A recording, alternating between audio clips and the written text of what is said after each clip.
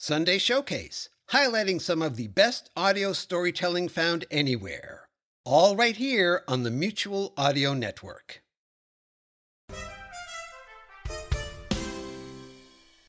The following audio drama is rated PG for parental guidance recommended. It's March in Mutual Presents, and sometimes it can come in like a lion, or leave as such. So let's walk gingerly into the woods and keep Penny the cat on guard as we explore more Mutual Presents with our double feature of The Mysterious Traveler with They Who Sleep and The Case of Charles Foster. So let's wind back those clocks quietly and start the show.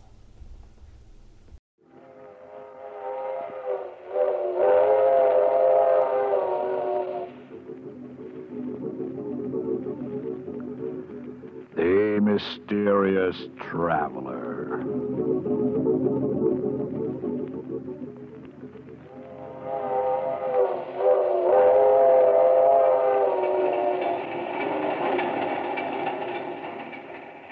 This is the Mysterious Traveler, inviting you to join me on another journey into the realm of the strange and the terrifying. I hope you will enjoy the trip, that it will thrill you a little and chill you a little. So settle back, get a good grip on your nerves, and be comfortable, if you can. Where are we going? Why, we're going to visit a man who could change the soul of a human being from one body into another, in a story I call They Who Sleep.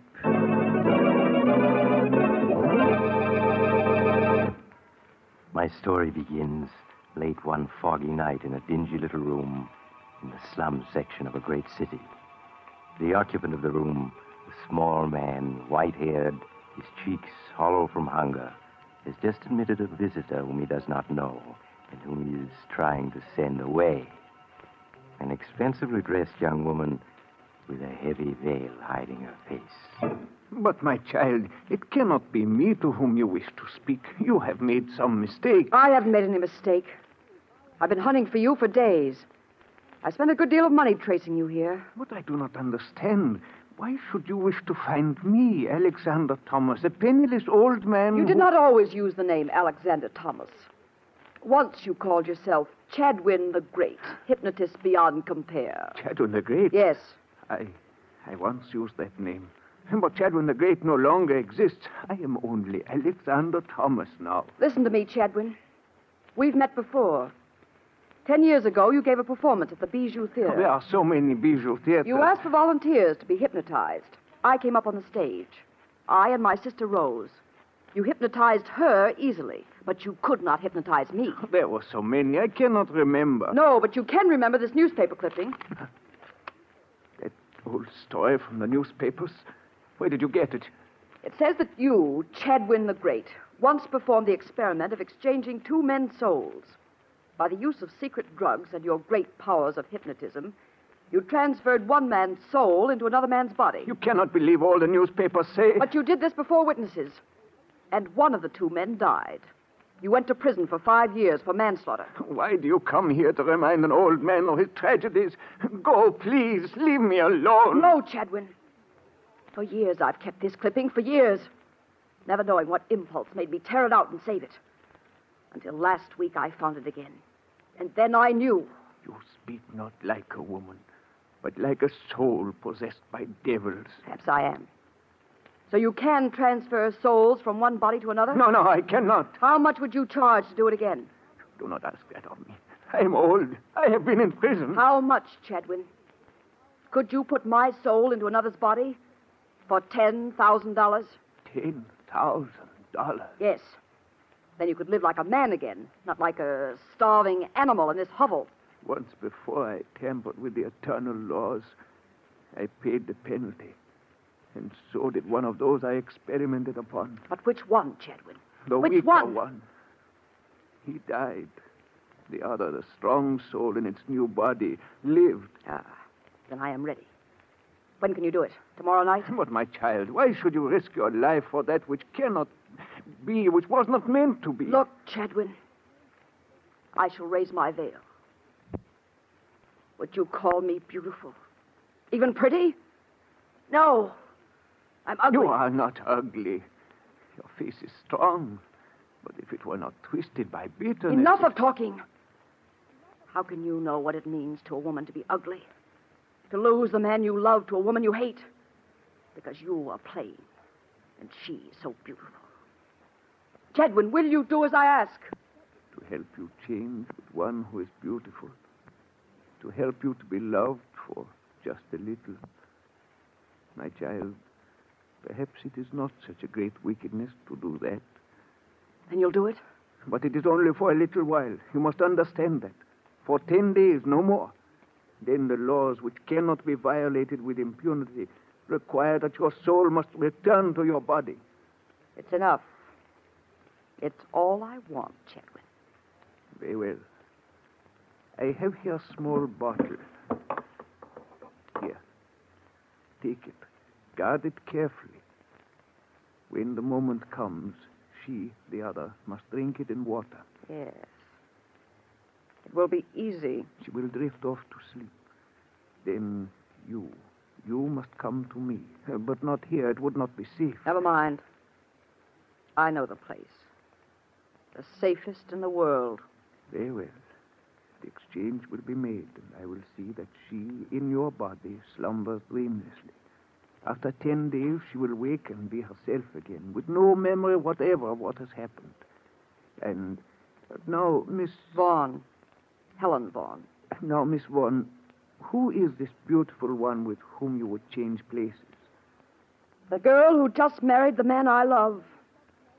My sister, Rose Vaughn.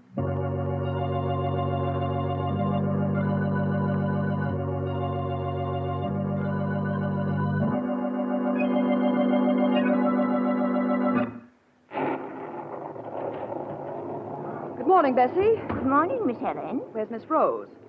She's gone downstairs yet? Mrs. Tabor, you must learn to say now, Miss Helen. Mrs. Tabor, then. She's in her room, Miss Helen. Is Mr. Tabor with her? Yes, he is. All right, Bessie, thank you. Helen, is that you? We thought we heard your voice. Come on in. Leonard's just leaving for the office. Good morning, Helen. How's the best sister-in-law I ever had? Hello, Rose. Leonard? Darling, what's the matter? I know. Did you hear what time this young lady got in last night? It must have been quite a party. Leonard, I hope you aren't keeping tabs on Helen. No, but I did hear the clock strike 3 just as her door closed. Well, me for the office. First, a goodbye kiss. Oh, gosh. I sure picked myself a beautiful wife. Oh, run along, you silly. Bye, Helen. Got a sisterly kiss for me? Leonard, don't put your arms around me, please.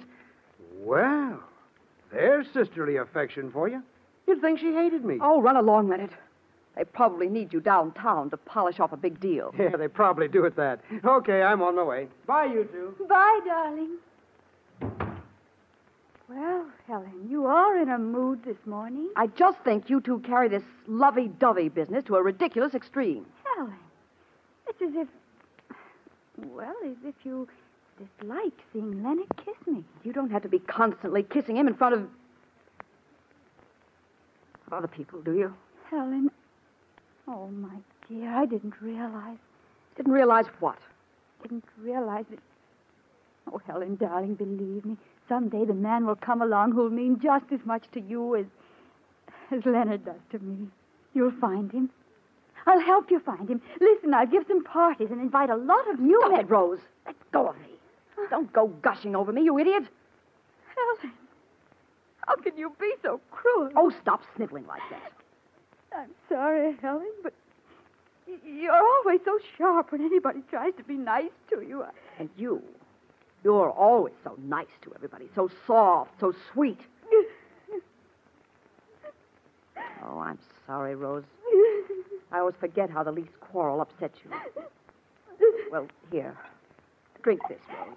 There's a sedative in it. Something quite harmless. It'll soothe your nerves. Oh, all right.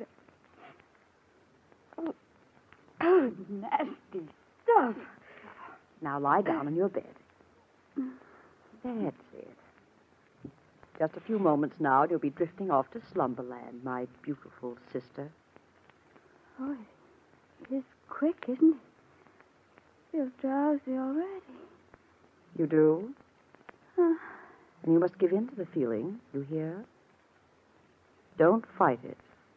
I feel so queer. It's as though I were on a boat. A little boat. Rose? Can you hear me? Yes. Yes, Helen, I hear you. You seem such a long ways away. Such a long way. Rose, you're to come to me when I call you. Do you hear? You're to sleep for a while. Then when I call, no matter where I am, you're to come to me. Yes, I'll come to you. I'll... She's asleep. Chadwin's drug is working. The rain! Come. Well, let it rain. Yes, let the skies open and drench the earth. Let the rain fall like a curtain, like a cloak to hide the rebirth of Helen Vaughn.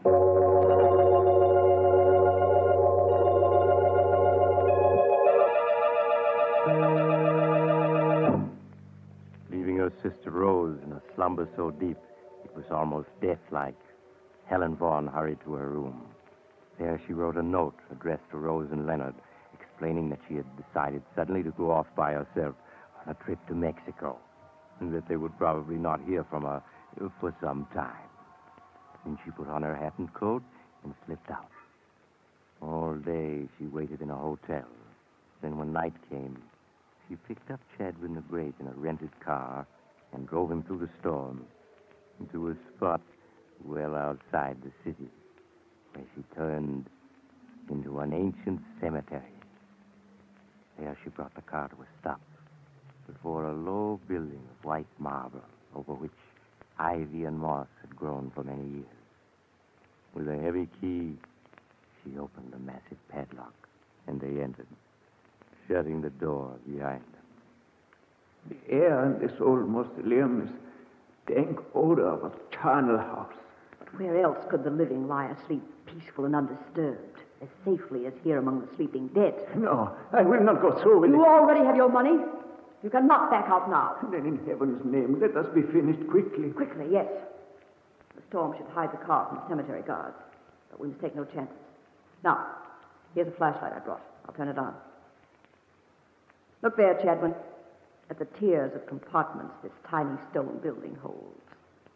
Each compartment with its iron door, each holding within it a coffin in which lies the dust of a Vaughn. I see them, yes. 12 of them. This one, here on the bottom, is empty. Meant someday to hold the body of Helen Vaughn. Tonight it shall receive her. No, this is madness. I'll open it. There. See that narrow, dark compartment? So small, so quiet, so restful, so safe from disturbance. In it for the next 10 days shall rest my body, holding the soul of my sister Rose. No, there must be some other way. None that is safe. While my body sleeps and I am absent from it, it must be where no one can find it. And here, no one ever will. I do not like it. Hold the light. I'll slide into it. It's quite roomy enough. The stone is chilly, but what matters that to one who is asleep? Go in. Rose Vaughn, hear me. Enter the body that awaits you here. Enter quickly and wait.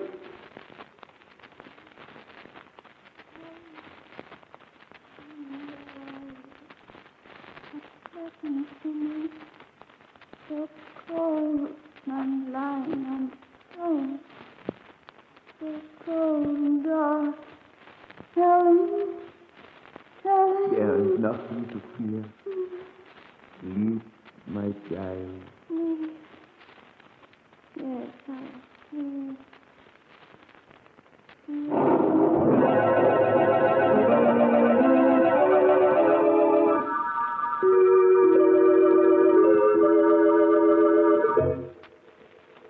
Quickly, Chadwin closed and latched the iron door of the compartment, slipped from the mausoleum, snapped the padlock on the huge door again, and was gone.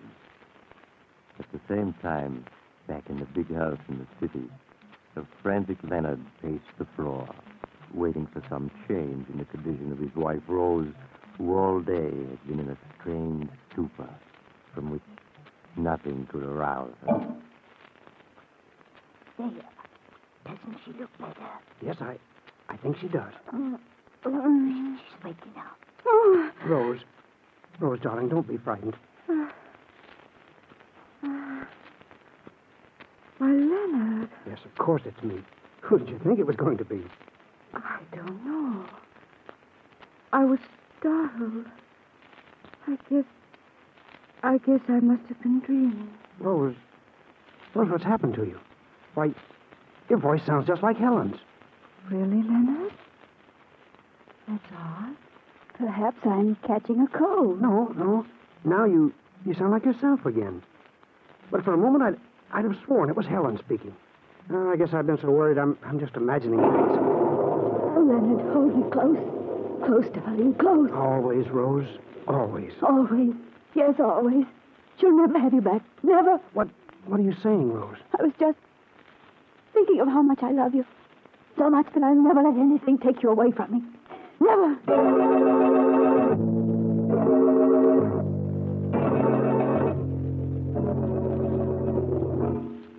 In the days that followed, Leonard found his beautiful wife, Rose, strangely changed. You've been different somehow these last 10 days. In fact, ever since Helen went away so unexpectedly. Have I, Leonard? How? Well, you've been gayer, more headstrong, too. It's almost as if you'd acquired a whole new character. Well, perhaps I have. And how do you like this new wife of yours? Well, I do, and I... Don't? Oh, please, I don't mean it. It's just that... Well, I was so in love with the old Rose, it's a little hard to get used to the new. And all these bills that you're running up. Why, that's not like the Rose you used to be. Oh, Leonard, I do hope you're not too mad at me because... Well, what is it this time? Another fur coat? Worse than that. We're going to give a party. Another? Why, there's 3 in 10 days. Rose, I forbid it. You can't, Leonard, because I've invited everybody already. Rose, it's so unlike you. Why, you act more like Helen than like yourself these days. Never mind, darling. You'll get used to the change in me. In time.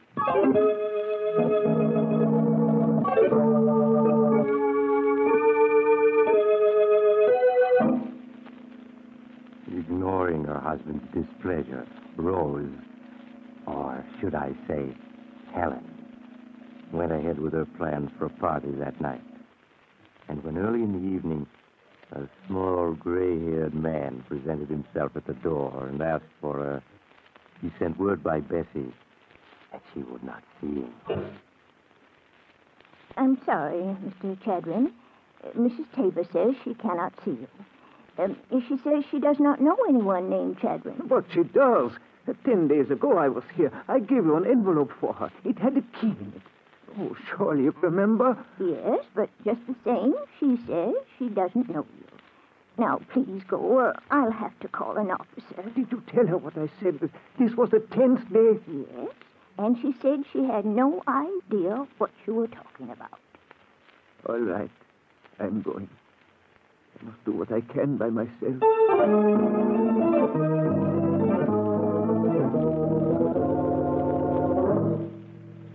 And while the gay party went on, miles away in the old cemetery, Chadwin the Great worked frantically with a hammer and chisel to force the padlock on the door of the mausoleum in which, unknown to the world, a sleeping girl lay hidden.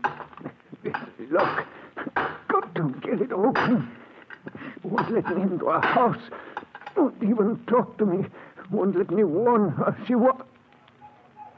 What is that? Dog's coming this way. There he is. Somebody trying to break into the Vaughan mausoleum. The guards. I must run for it. Look out, he's getting away. Hey, you great runner. If there was somebody... They missed me. Got to get back to town. I must warn her. She's got to know.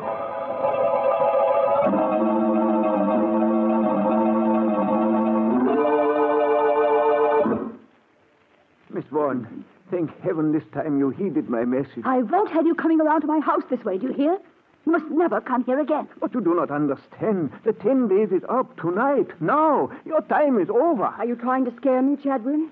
To get more money from me? Money? No. I am just trying to tell you. It was understood 10 days only. More is not allowed. You fool! Do you think I ever intended to give up Rose's body once I had it? In that narrow crypt in the tightly locked mausoleum, my body has long since died from lack of air. And Rose has died with it. But I remain alive. So, that is what you planned. I should have guessed. But it is not so. Your body is not dead. It is in a sleep so deep that it scarcely breathes. Needs no food, no water. But sometime tonight the dog will wear off, and your sister Rose will claim her body again, while you, Helen Vaughn, will wake to find yourself locked within a burial crypt. No. No, it's not true. It is true. And you will not be asleep. You will be awake, needing air, and there will be no air. You're just trying to frighten me. Tonight I tried to open the tomb to save you. I was driven away by guards with dogs. But what can I do? Only if we can reach the tomb in time to open it can you be saved. And we must go now. I'll get the key. And we must hurry.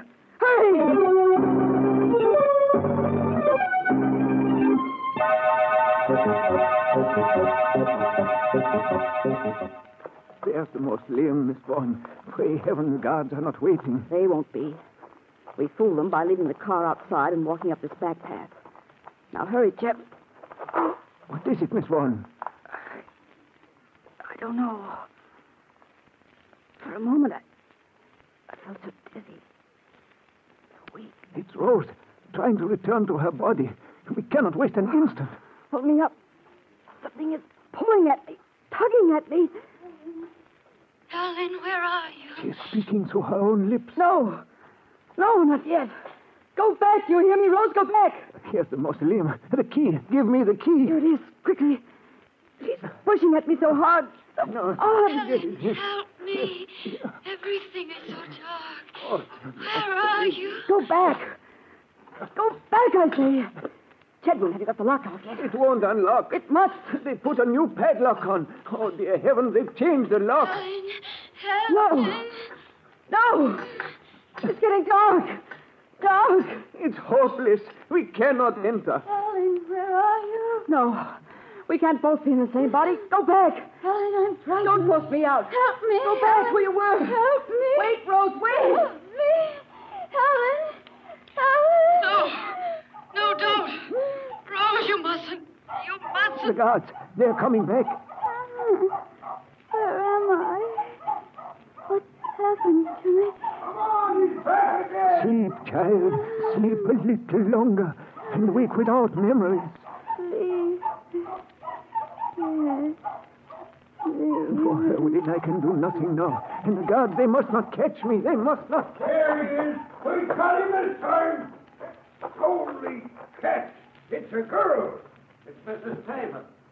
Asleep on the steps of her own family mausoleum. Say, we got to get her out of here. Help me lift her out. Hey, wait. Did you hear something then? Like somebody calling a long ways off? Listen. I can't breathe. Chadwin, help me. I'm not dead. Well, do you hear anything? Nah, I can't hear anything, just the wind. Come on, we got to phone Miss Tabor's husband. She may be sick. Come on now, no time to lose. Help me, Chadwin. Help me.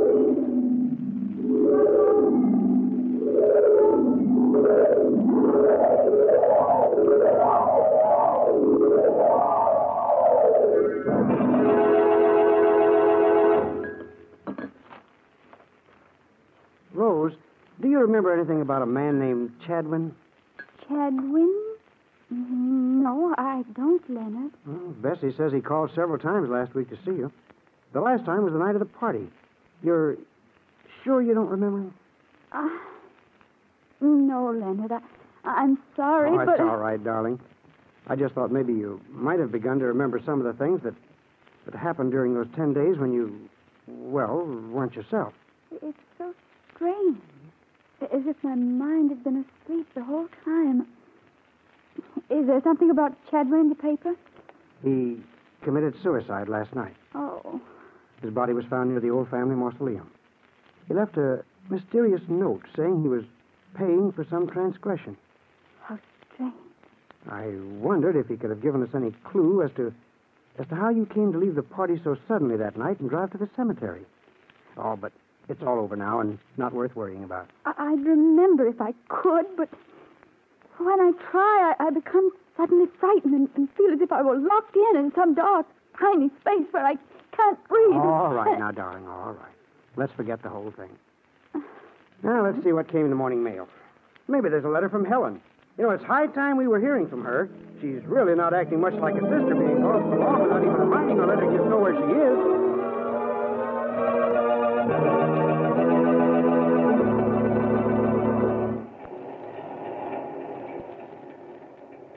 This is the mysterious traveler again.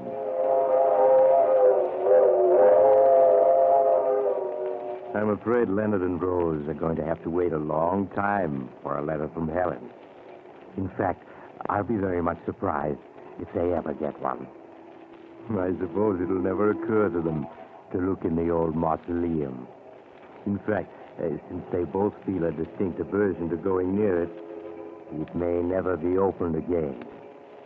But I don't suppose that'll make much difference to Helen. Now, if you were wishing you could step into somebody else's shoes, maybe what happened to Helen will make you change your mind. You know, I knew a man once who he stole somebody else's body, only to discover when it was too late that he... Oh, you're getting off here? Well, perhaps we'll meet again soon. I take this same train every week at this same time.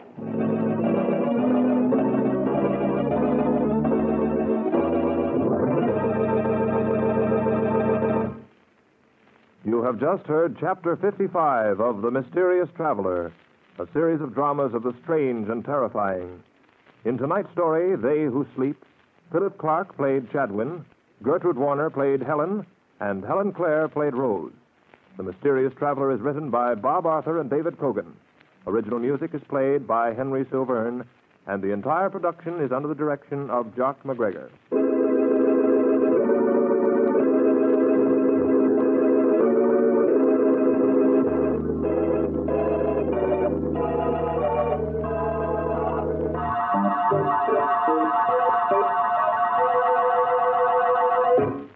Listen next week to a tale titled Escape Through Time. Another tale of the mysterious traveler.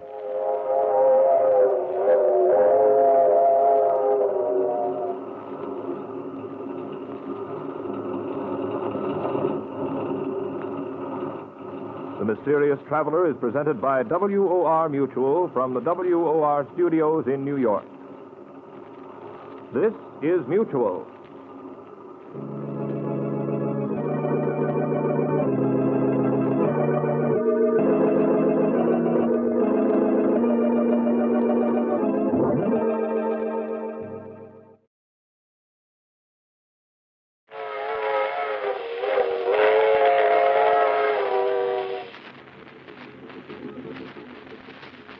The Mysterious Traveler.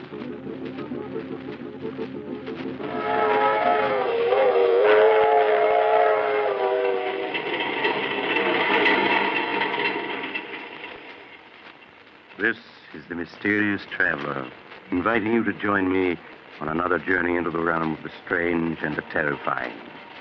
I hope you will enjoy the trip, that it will thrill you a little and chill you a little. So settle back, get a good grip on your nerves, and be comfortable, if you can. Where are we going?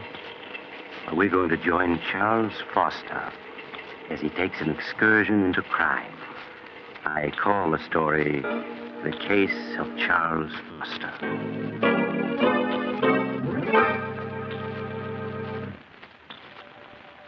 Late one evening several years ago, when I was practicing medicine in a large eastern city, I visited Charles Foster, a friend and patient of mine.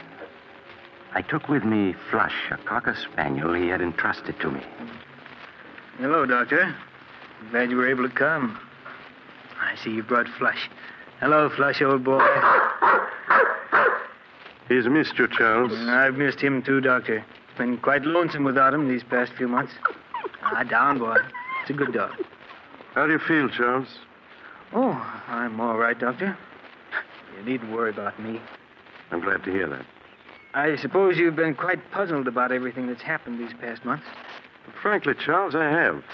Even now, I find it difficult to believe that you could... Doctor, I'm going to tell you something that I've never told anyone. I thought I'd go to the grave with my secret, but we've always been friends, and I'd like you to know the truth. As you wish, Charles. It's strange how little people know of one another. For 10 years, Agatha and I were married, and to the outside world, we were a happily married couple. But in the privacy of our home, I found life with Agatha a nightmare. I never would have guessed that. For 10 years, I stood her sharp tongue and constant nagging. I might have gone on taking it the rest of my life. Fate hadn't decreed otherwise. It was 3 years ago on a beautiful spring evening that fate stepped in to change the entire course of my life.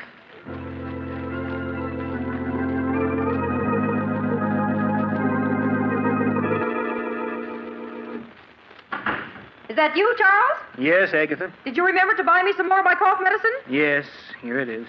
Supper ready? Some men would be more interested in their wives' health than their own suppers. I'm sorry, Agatha, but you really don't look sick to me. That's because you don't care. I'm not well, and you know it. I work myself to death day in and day out, keeping this house clean. And little thanks do I get for it. I've told you before, Agatha, if the house is too much for you, hire a maid. And how exactly can we afford a maid on your miserable bookkeeper's salary? Well, if you can't manage it out of my salary, there's always the $50,000 your father left you. That money is mine, and I'm not spending a single cent of it. It's up to you to provide a maid. All right, Agatha. Please, let's not quarrel. Oh, hello, Flush. How are you, old boy? Oh, you care more about that dog than you do me. You know that isn't true. It is. Sometimes I think the only reason you come home is because of that dirty old dog. Quiet, Get away from me. All he does is eat and put his filthy paws on my furniture. I want you to get rid of that dog, Charles. Get rid of him? Yes. Buy some poison at the drugstore and dispose of him. You can't stand to see me have anything that makes me happy, can you? Well, I'm not getting rid of him. Charles, this is my house, not yours. And I don't want him here. Come on, Flush. Don't think that by walking away that ends the matter, Charles Foster.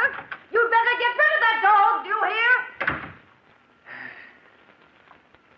Glad to get out of the house, eh, old boy?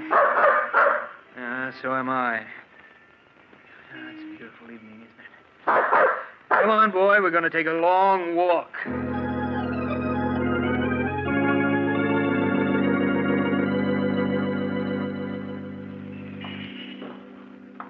You want to turn around and go home now, Flush? No, neither do I. Pardon me, but aren't you Charles? Julia! Julia Sanders! Charles, I thought it was you. Oh, let me look at you. Oh, Julia, you haven't changed a bit. You're as lovely as... How long has it been since we last saw each other? 10 years, almost 11. Has it really been that long?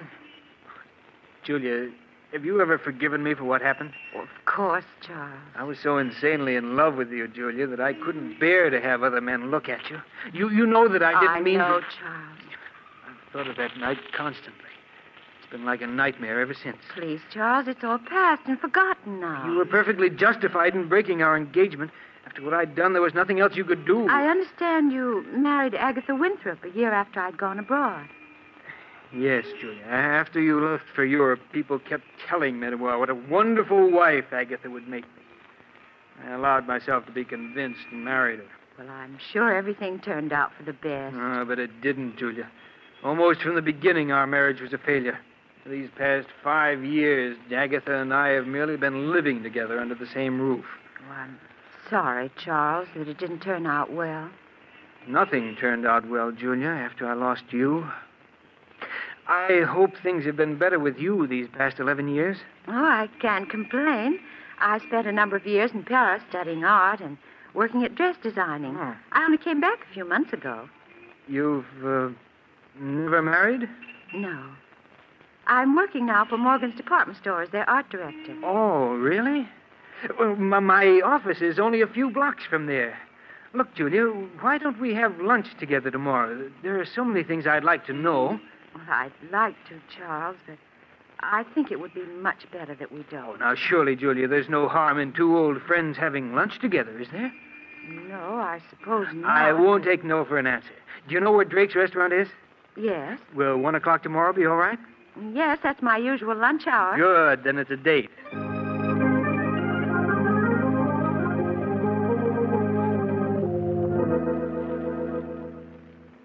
Strange, isn't it, Doctor?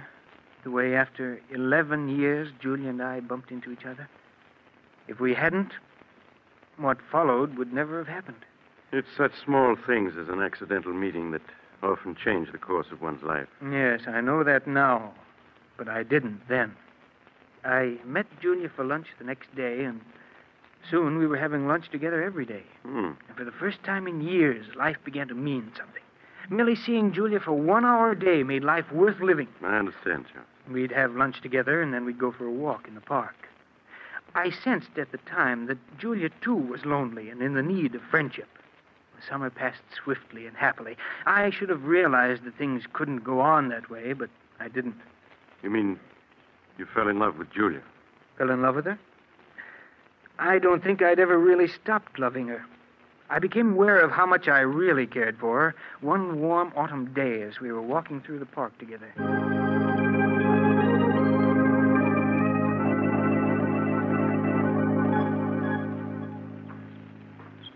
Julia. Yes, Charles? What about going to the theater with me tonight? I wish you hadn't asked me, Charles. Why? Because it means we can't go on seeing each other anymore. But why shouldn't we go on seeing each other? Because you aren't satisfied any longer just to see me at lunch, and it isn't right for us to go out together at night. But surely there's no harm in our going to the theater together. You're married, Charles. That's reason enough. All right, Julia. Forget I ever asked you. But at least we can go on having lunch together, can't we? No, Charles. Oh, but... Can't you see? Things can never be the way they were. We've become dependent upon each other, and we have no right to be. We can't go on seeing each other any longer. It isn't fair to Agatha. But you know that Agatha and I mean nothing to each other. We haven't for years. Nevertheless, she's your wife. Julia, you know I love you. I've always loved you, and I can't do without you. Charles, you're just making it difficult for both of us. Julia, you do love me, don't you? Yes. But can't you see, it's no use. I remember Agatha only too well. She'd never give you a divorce. I know she won't. I've asked her a dozen times in the past 5 years, but she said she'll never give me one. I want to part now, Charles. Right here. Must we? Yes. Goodbye, Charles.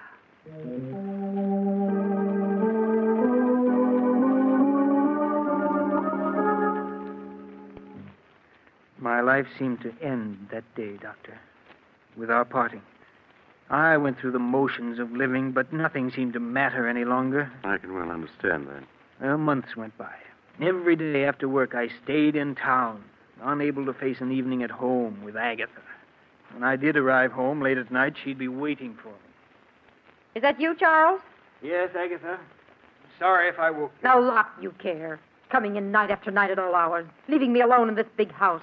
Oh, don't think I don't know what you're up to. I know you're kind, Charles Foster. You better go to sleep, Agatha. A fine chance I have to sleep with you putting on the bathroom light. You know I can't sleep when that light's on. It'll take me a minute to brush my teeth, then I'll turn off the light. Agatha. Well, what is it now? What's this bottle of prussic acid doing in the medicine chest? That's a deadly poison. I know that. I got it from Mrs. Smedley, the druggist's wife. She used it to get rid of an old cat they had. When I told her about Flush, she said it was a thing... What's that about Flush? I said Mrs. Smedley gave me that bottle of prussic acid so I could get rid of Flush. I'm going to put him out of his misery tomorrow. You'll do no such thing, do you hear? If you so much as lay a hand on Flush, I'll kill you. I'll kill you, do you understand? Yes, Charles. You get rid of that poison tomorrow. Let's have no more talk of putting Flush out of his misery.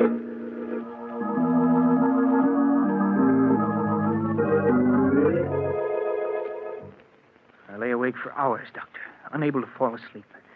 Julia's breaking off with me and my wife's refusal to give me a divorce, and the prussic acid she meant to poison Flush with had left me all worked up.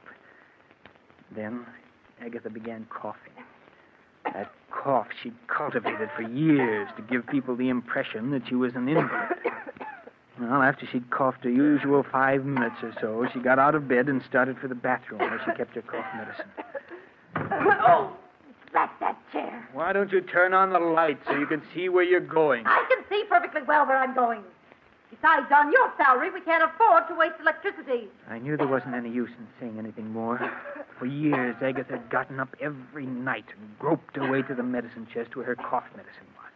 Nothing could make her change her habits. I lay in bed listening as she opened the medicine chest and fumbled in the corner where she always kept the bottle. As I heard her groping for her medicine, I suddenly thought of the bottle that was standing next to it. The bottle of prussic acid. Without thinking, it came to mind. If only she'd take the prussic acid instead of the cough medicine. If she did, I would be free.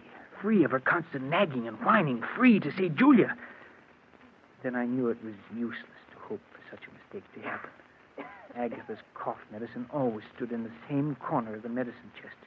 Even in the dark, she'd never take the bottle of prussic acid. And then it came to me. What if the bottles were to be switched? What if the following night the prussic acid were placed in the customary spot of the cough medicine? Suddenly it was all very clear to me what I was going to do. Agatha? Well? Agatha, I've been thinking over what you said about Flush. What? I suppose you're right. Flush should be disposed of. He certainly should. He's old and he's smelly. It'll be a blessing for him to be put out of his misery. Yes, of course. I'm sorry I shouted at you before, Agatha, but, well, I see now that you're right. When are you going to do it? Oh, we'll wait until Saturday. And none too soon, either. You're sure the prussic acid won't make him suffer? Nonsense. Of course it won't. Mrs. Smedley said nothing worked faster than prussic acid. Oh, you told her what it was for. That's fine. Very well, Agatha. Just leave everything to me.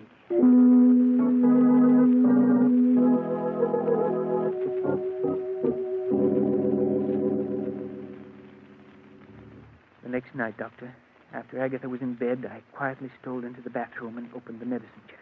I compared the bottle of cough medicine with that of the prussic acid. They were both small bottles, almost identical in size.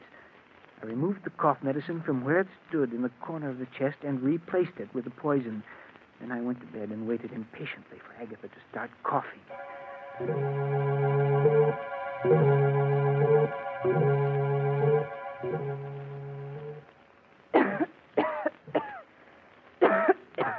Can I get you a glass of water or something, Agatha? Oh, water won't do any good. What I need is my cough medicine. Oh, that's that chair. Why don't you turn on the light? Because I can see perfectly in the dark. Besides, someone's got to economize on the electricity in this house. I lay there in the darkness, listening to her grumble as she opened the door of the medicine chest. The blood pounded in my ears as I heard her fumbling for the bottle. Would she feel the slight difference in the bottle when she picked it up? Scarcely able to breathe, I waited, listened. And she fell to the floor. I quickly got out of bed, turned on the lights, and went into the bathroom. She was lying on the floor, quite dead.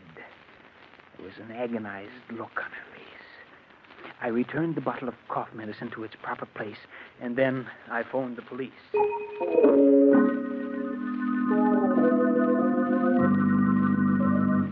Now, you say, Mr. Foster, that your wife was in the habit of going every night to the medicine chest for a few drops of her cough medicine. Yes, that's right. And she never turned on the lights when she went to the medicine chest. Oh, no, sir. Wasn't that a bit unusual? Well, I always used to tell her to turn on the lights, but she said it was a waste of electricity. I see. And you say your wife, it was her who placed the bottle of prussic acid in the medicine chest next to her cough medicine, eh? Yes, sir. I'd never touched the bottle of prussic acid. You see, it was my wife who procured it, and she... Yes, Mr. Smedley, the druggist, has testified that his wife gave it to your wife. Mr. Foster, are you familiar with the contents of your wife's will dated 10 years ago? Yes, I am. Then you know, of course, that your wife left her entire estate to the Home for the Aged. Home for the Aged? Oh, yes. I fought to keep my face expressionless, to prevent him from learning that I hadn't known. All the years we'd been married, Agatha had given me to understand that all her money would go to me. Now I knew that she'd been lying. Her will had been made out in favor of the home for the aged for years. I began to feel angry at the way she'd cheated me. But a moment later, I was grateful that she had. Frankly, Mr. Foster, your wife's death occurred under very suspicious circumstances, to say the least. For years, she'd gone to the medicine chest every night without mishap. And yet, on the second night that there was a bottle of prussic acid in the chest, she met her death. Were it not for the fact that your wife had left her entire estate to the home for the aged, I might be inclined to go further with this investigation. As it is, I'll instruct the coroner's jury to bring in a verdict of death through accident. That's all, Mr. Foster.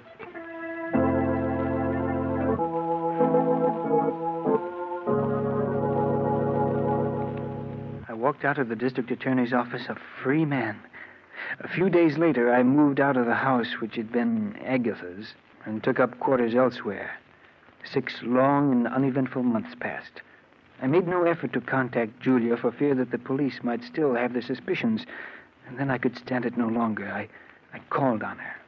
Charles, when I was told you were waiting to see me, I could hardly believe it. I'm so glad to see you again. Thank you, Julia. It's good to see you again, too. Charles, you don't look well at all. These past few months have been something of a strain, Julia, but I'm all right now. I was tempted so many times to get in touch with you. Then I thought perhaps you didn't want to see anyone. I did want to see you, Julia, but I was afraid it wouldn't look right. I understand, Charles. Now, let's not say anything more of the past. Only the present and the future. Julia, do you think we might try to pick up where we left off last autumn? We can try, Charles.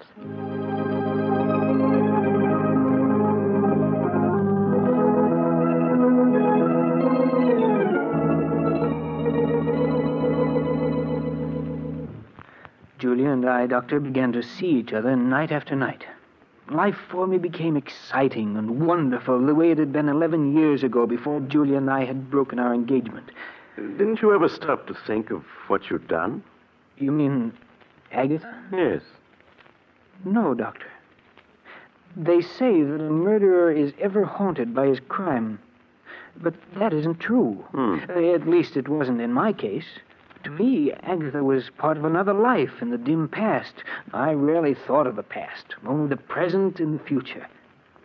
No, if I had any fears at all, it was the fear that something would spoil the happiness that Julia and I had found together. But nothing did. And a few months later, we were married, with you as my best man. Yes, I remember. My second marriage was everything that my first hadn't been. The first time in my life I knew what true happiness meant. Julia and I were poor, but that didn't matter, for we had each other. The months swiftly passed. And as our first anniversary approached, it was hard to believe that we'd been married almost a year. Charles, before you leave for work, will you sign a check for me? Oh, who's it for, dear? Never you mind, Mr. Foster. You just leave a signed check. I'll fill in the amount and the party it's meant for. Mrs. Foster, you're acting very mysterious. Well, a wife has a right to act mysterious once a year. Darling, I suspect you're going to use this check to buy me an anniversary present. Well, whatever you get me, please don't make it neckties. Well, I'll have you know I have very good taste in neckties. I know you do, dear, but I have to wear them. You're an ungrateful wretch. Very well, I won't get you ties. Good, then I'll sign the check for you.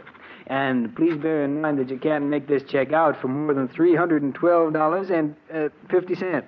That's all we have in the bank. Oh, I'll leave you at least the 50 cents. You'd better leave a good deal more. We won't be going up to Lake Ellis. Charles, are we going up to Lake Ellis? Oh, it slipped out. And I meant it as an anniversary surprise. Oh, Charles, that's wonderful. When are we going? This Friday afternoon. I've rented a cabin and a small motorboat on Lake Ellis for the weekend. Oh, darling, what an exciting surprise. Charles, you're sure it won't be too expensive? Why, nothing can be too expensive for our first anniversary. Oh, darling, I've never been so happy.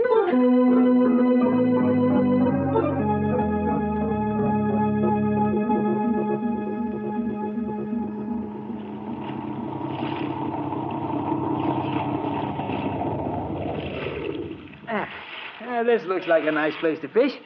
Let's see, where'd I put that bait? Here it is, dear. Thanks, darling. Uh-huh. Here's a nice, fat, dimpled worm.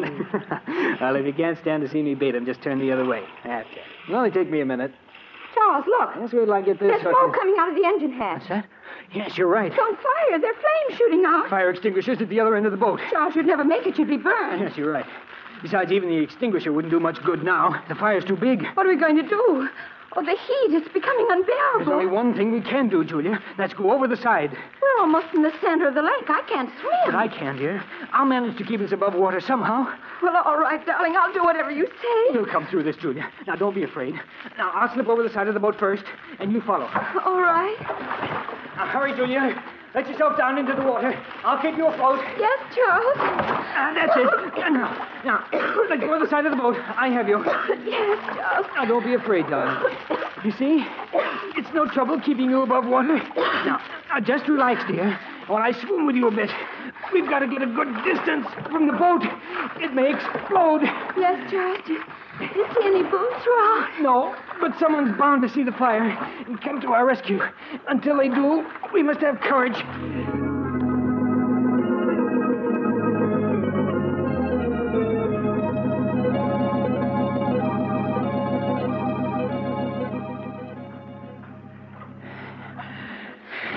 You're tired, aren't you, Charles? No. Now, don't worry, dear. I can keep us afloat for a long time yet. Oh, why doesn't someone come to our rescue? They will. Someone must surely have seen that boat burning. But Charles, we've been in the water so long. Oh, it just seems long, darling. It can't be more than 10 minutes. 10 minutes? It feels more like... Charles! I've got you, Julia. Just for a moment, you slipped away from me. Oh, darling, it's no use. I'm just a millstone around your neck. What are you saying? Why should we both drown? Charles, save yourself. Save myself? Yes. I want you to let go of me. Let go of you? No, never. Yes, you must. You're too tired to keep on. No, darling. Either we're both saved or we're both drowned. Oh, I won't have you throw your life away. Let go. Julia, stop trying to break loose. Julia, darling, don't. I can't live without you. Julia, stop struggling. Save yourself. Julia! She's gone.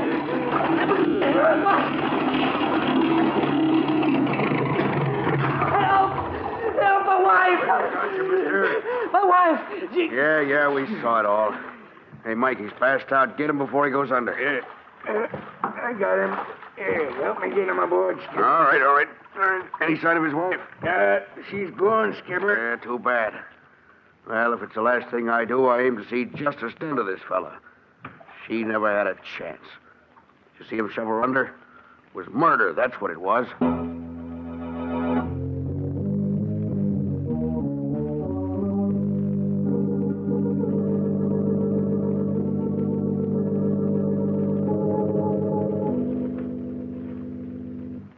Now, Mr. Foster, both of the men who rescued you claim that as they approached you and your late wife in their boat, they saw you struggling with her. You admit this? Yes, but I tell you, I was trying to save her, not drown her. No, you were trying to save her. But both the witnesses testified they saw you push her head under. They're wrong. I wasn't pushing her under. I was trying to bring her to the surface. You must believe me. Oh, Mr. Foster. You maintain that you were rescuing your wife, not drowning her. Yes. Is it true, Mr. Foster, that you were engaged to your wife 11 years ago and that she broke the engagement? Yes, that's true. Would you mind telling the jury why she broke the engagement? We had a misunderstanding. A misunderstanding? Do you call shooting the woman you're engaged to just a misunderstanding? No. You must let me explain. It's true that 11 years ago I did shoot Julia, but I've been drinking. I didn't know what I was doing. Mr. Foster, you do admit shooting and wounding her? Yes. Have you ever seen this before? Why, yes. That's the insurance policy I took out for Julia and myself. Exactly. And when was this policy taken out? Well, about a month ago. June 15th, to be exact. And what's the value of this policy, Mr. Foster? Well, if either my wife or myself died, it provided $10,000 for the survivor. Yes, Mr. Foster. If either you or your wife died a natural death, it provided $10,000 to the survivor. But there's also a double indemnity clause in this policy, isn't there? Yes, but One that provides you with $20,000 if your wife died an accidental death, such as drowning. Yes, that's true, but I swear I didn't drown my wife. I tell you, I was trying to save her. Save her, not drown her. You must believe me. You must.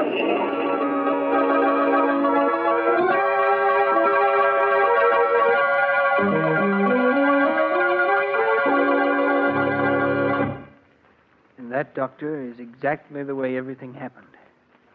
Strange, isn't it? The way justice works itself out.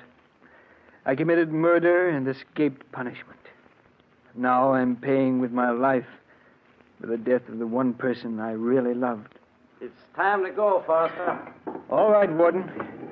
Goodbye, Doctor. And take good care of Flush, will you? Of course, Charles. Goodbye. All right, Warden. I'm ready. Let's go.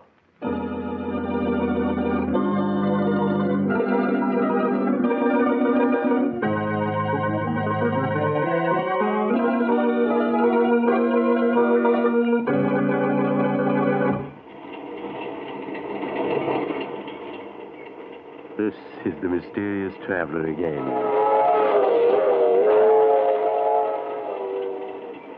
Did you enjoy our little trip?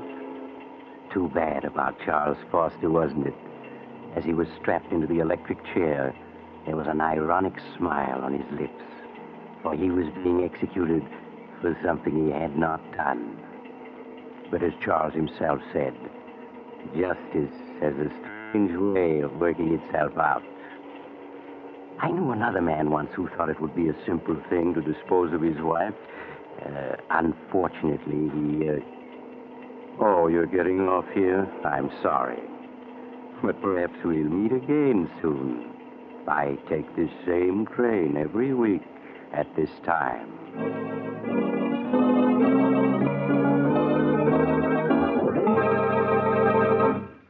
You have just heard Chapter 64 of The Mysterious Traveler, a series of dramas of the strange and the terrifying.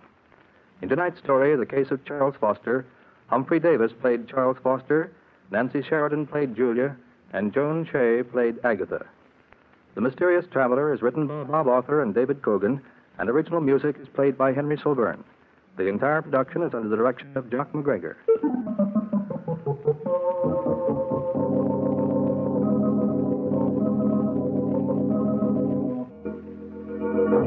Listen next week to a tale titled Blood Money.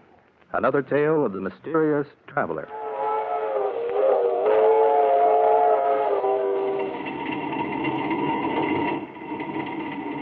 The Mysterious Traveler is presented by WOR Mutual from the WOR Studios in New York.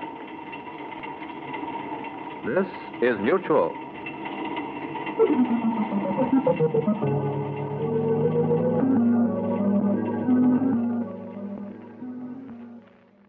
And that's this week's Mutual Presents feature. The Mutual Audio Network brings the best of old-time radio and modern audio theater to the world. Be sure to subscribe through the Mutual Audio Network podcast feed, any of our podcast days, or the Mutual YouTube channel, which includes MadCon and many other extra features and shows. See you all next time at Mutual Presents. Good night.